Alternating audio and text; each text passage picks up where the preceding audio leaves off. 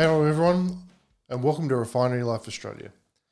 I'm Gary Hoban and I'm the Senior Pastor and Lead Elder of Refinery Life Church on the beautiful Gold Coast.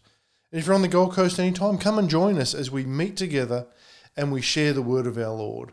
We meet at 9:30 on Sundays at 222 Turpin Road, Labrador. And for more information you can visit our website, which is www.refinerylife.org. We hope you enjoy this message and that you really get a touch from God today.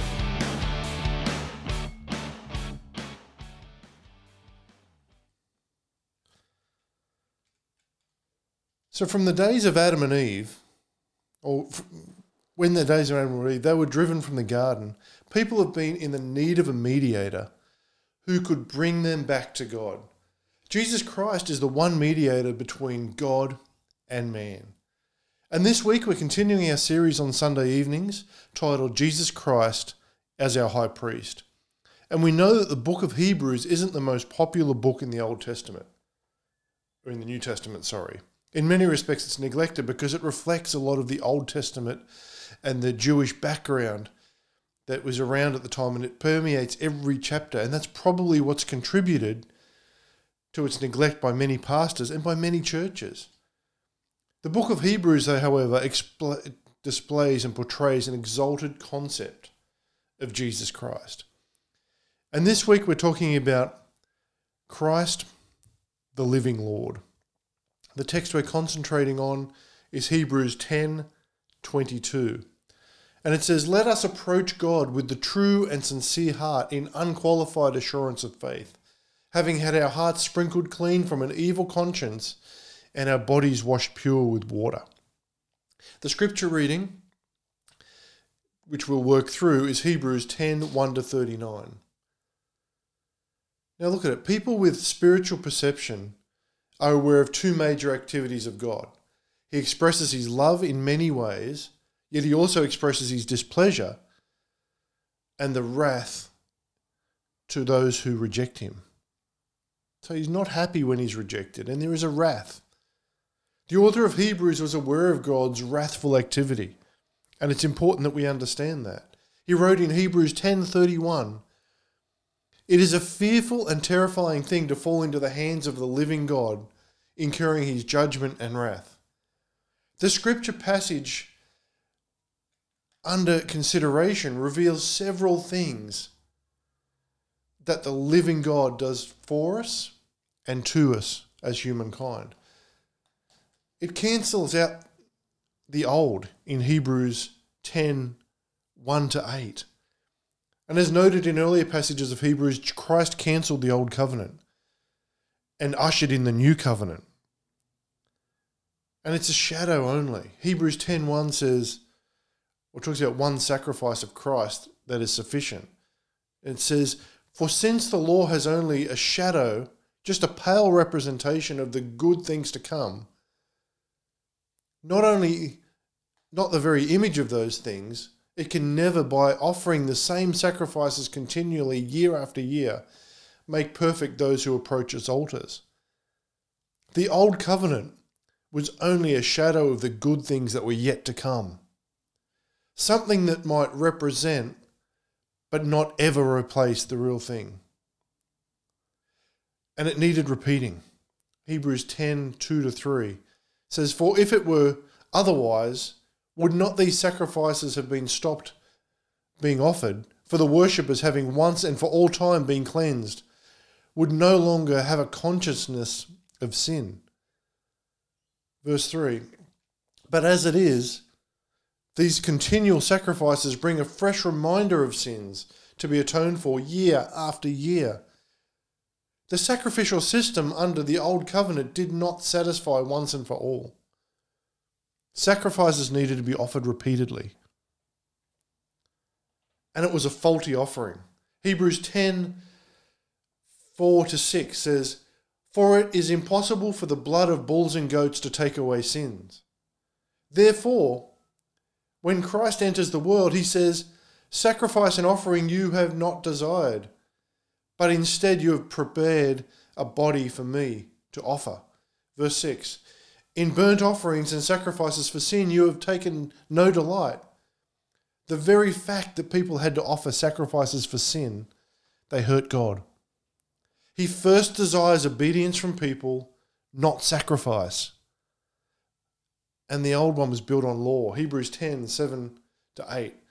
Then I said, behold, I have come to do your will, O God, to fulfill what is written of me in the scroll of the book. Verse 8. After saying in the citation above, you have neither desired nor have you taken delight in sacrifices and offerings, and whole burnt offerings and sacrifices for sin, which are offered according to the law. The old covenant was built on the foundation of law. God established a new covenant on the law of grace and love. Jesus cancelled out the old covenant by fulfilling it in the establishment of the new covenant. And it's conquered. The old covenant is conquered by the new. Look at Hebrews 10, 9-17. The way of Christ conquered the old covenant was to bring the new covenant in. It was that simple. The old covenant was conquered because the new was brought in by Christ. And he's a doer of God's will, as we should be. Look at Hebrews 10:9. It says, then he said, behold, I have come to do your will. And so he does away with the first covenant as a means of atoning for the sin based on the animal sacrifices, so that he may inaugurate and establish a second covenant by means of obedience. Jesus sought to follow God's will his entire life. This involved making a new covenant. And God's will sanctifies.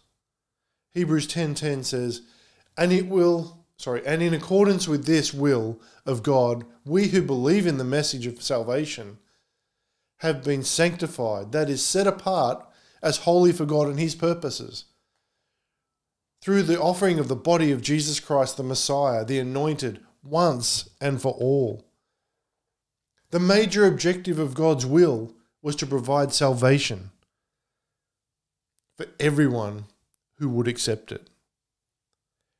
We are set apart for God as the result of Jesus' ultimate sacrifice. And one sacrifice sanctified everything. Hebrews 10:11-12 says, every priest stands at his altar of service, ministering daily, offering the same sacrifices over and over, which are never able to strip away sins. They envelope and cover us. Verse 12, whereas Christ, having offered the one sacrifice, the all-sufficient sacrifice of himself for sins for all time, sat down, signifying the completion of atonement for sin, at the right hand of God, the position of honor. The fact that the single sacrifice of Christ was sufficient is so important that it is repeated over and over. And the enemies were conquered at this stage. Hebrews 10:13 says, waiting from that time onward until his enemies are made a footstool for his feet. Though a minister of concern and love, Jesus' actions brought his enemies into subjection. And sins were banished at this stage. Hebrews 10:14-17 says, for by the one offering he had perfected forever and completely cleansed those who are being sanctified, bringing each believer into spiritual completion and maturity.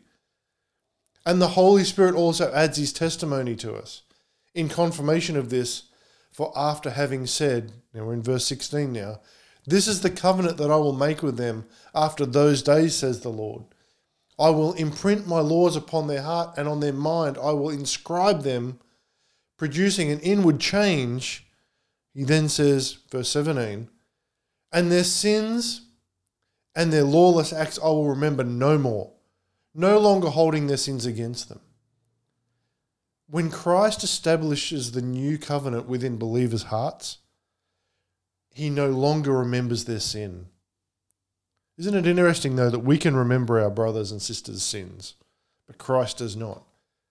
And this charges up the believers. Hebrews 10:18-25. Any courage not received from God is a faulty courage. The living God encourages Christians in their daily walk. And we need boldness to enter into that. Let's look at it. Hebrews 10:18-21. It says, now where there is absolute forgiveness, and complete cancellation of the penalty of these things, there is no longer any offering to be made to atone for sin. And it talks about a new and living way. And then we go into verse 19.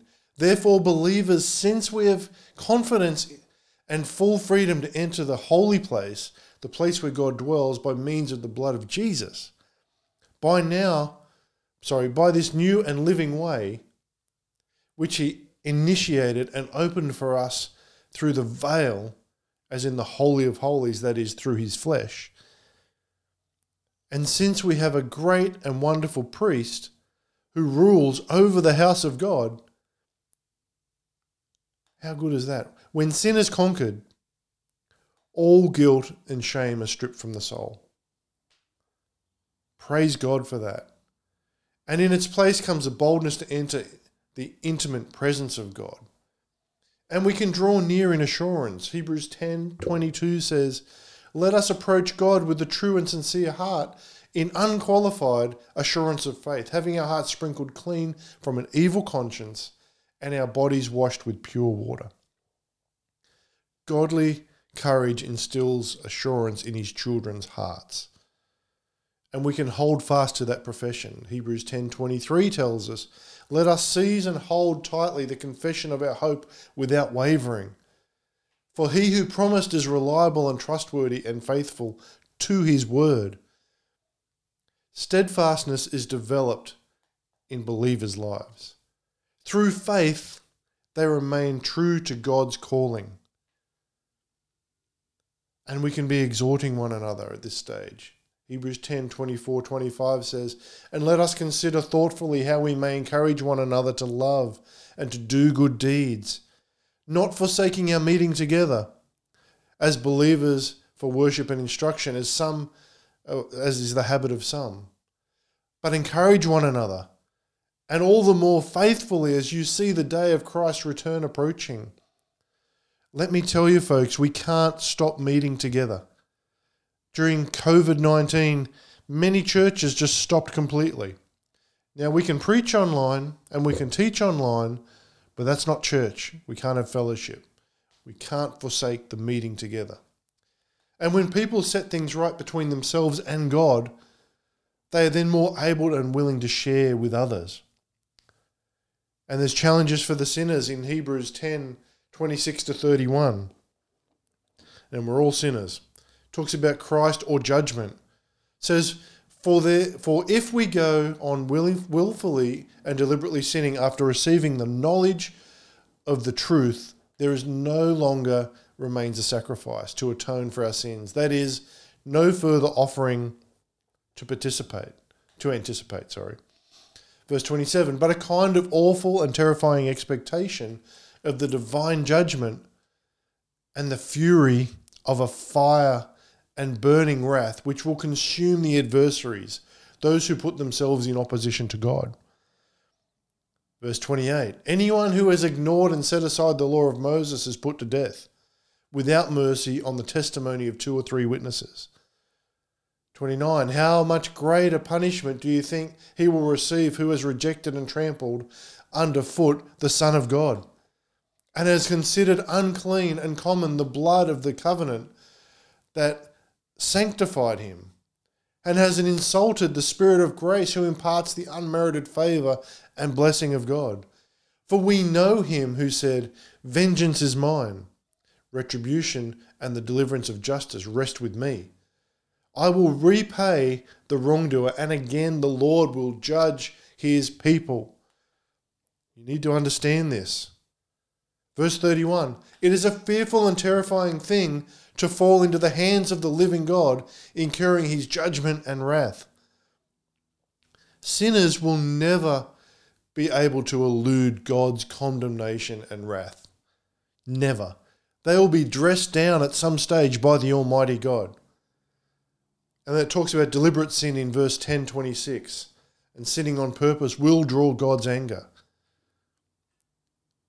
It doesn't matter whether you call yourself saved or not. Sinning on purpose will draw God's anger. And there's no more sacrifice in verse 10:26. If someone rejects the sacrifice of Christ, God has no other system to offer for that person's sins. Now, God's alternative, it's spoken about in verse 10:27-30. God warns rebellious people about his jealous anger. His divine vengeance threatens those who desecrate the blood of the covenant. And there's a message of sobriety here in verse 10:31. The living God is to be feared by unbelievers. And there's compliments for the attainers in verses 10:32-37. Jesus does not forget his beloved followers. He comforts those who obey him in faith. And then we look at past illumination in verse 10:32. Listen to the master artisan as he tenderly points out deeds of the past apprentice. He is the master artisan and we are the apprentices. And there's past apprentices and there's past endurance in 10:32-33. He's gracious to remind those under trial of their former glories and victories.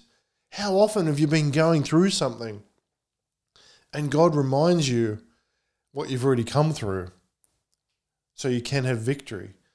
And there's past compassion in verse 10:34. The living God made note of the compassion of his followers had previously shown to others. And then he talks about our present needs in verses 10:35 and 36. God's will involves immediate solutions to our present needs right now as well. But he also looks at our future expectations in verses 10:38-39. God's greatest act is seen in Christ's physical return to redeem his people. He's coming back. The challenge for Martin Luther during the Reformation was the just shall live by faith. That was his challenge. This spiritual formula is still teaching the people of Christ today. The just shall live by faith. Now, I want to really encourage you to be diligent with your Bible study time because God has so much more for us than we can get from just going to church once or twice a week or by hearing someone else talk about the Word. When you spend time with God, your life will change in amazing ways because God is a redeemer. There's nothing that's too hard for him, and he can make you whole, spirit, soul, and body. You're important to God. You already know that. But you're also important to us at the refinery.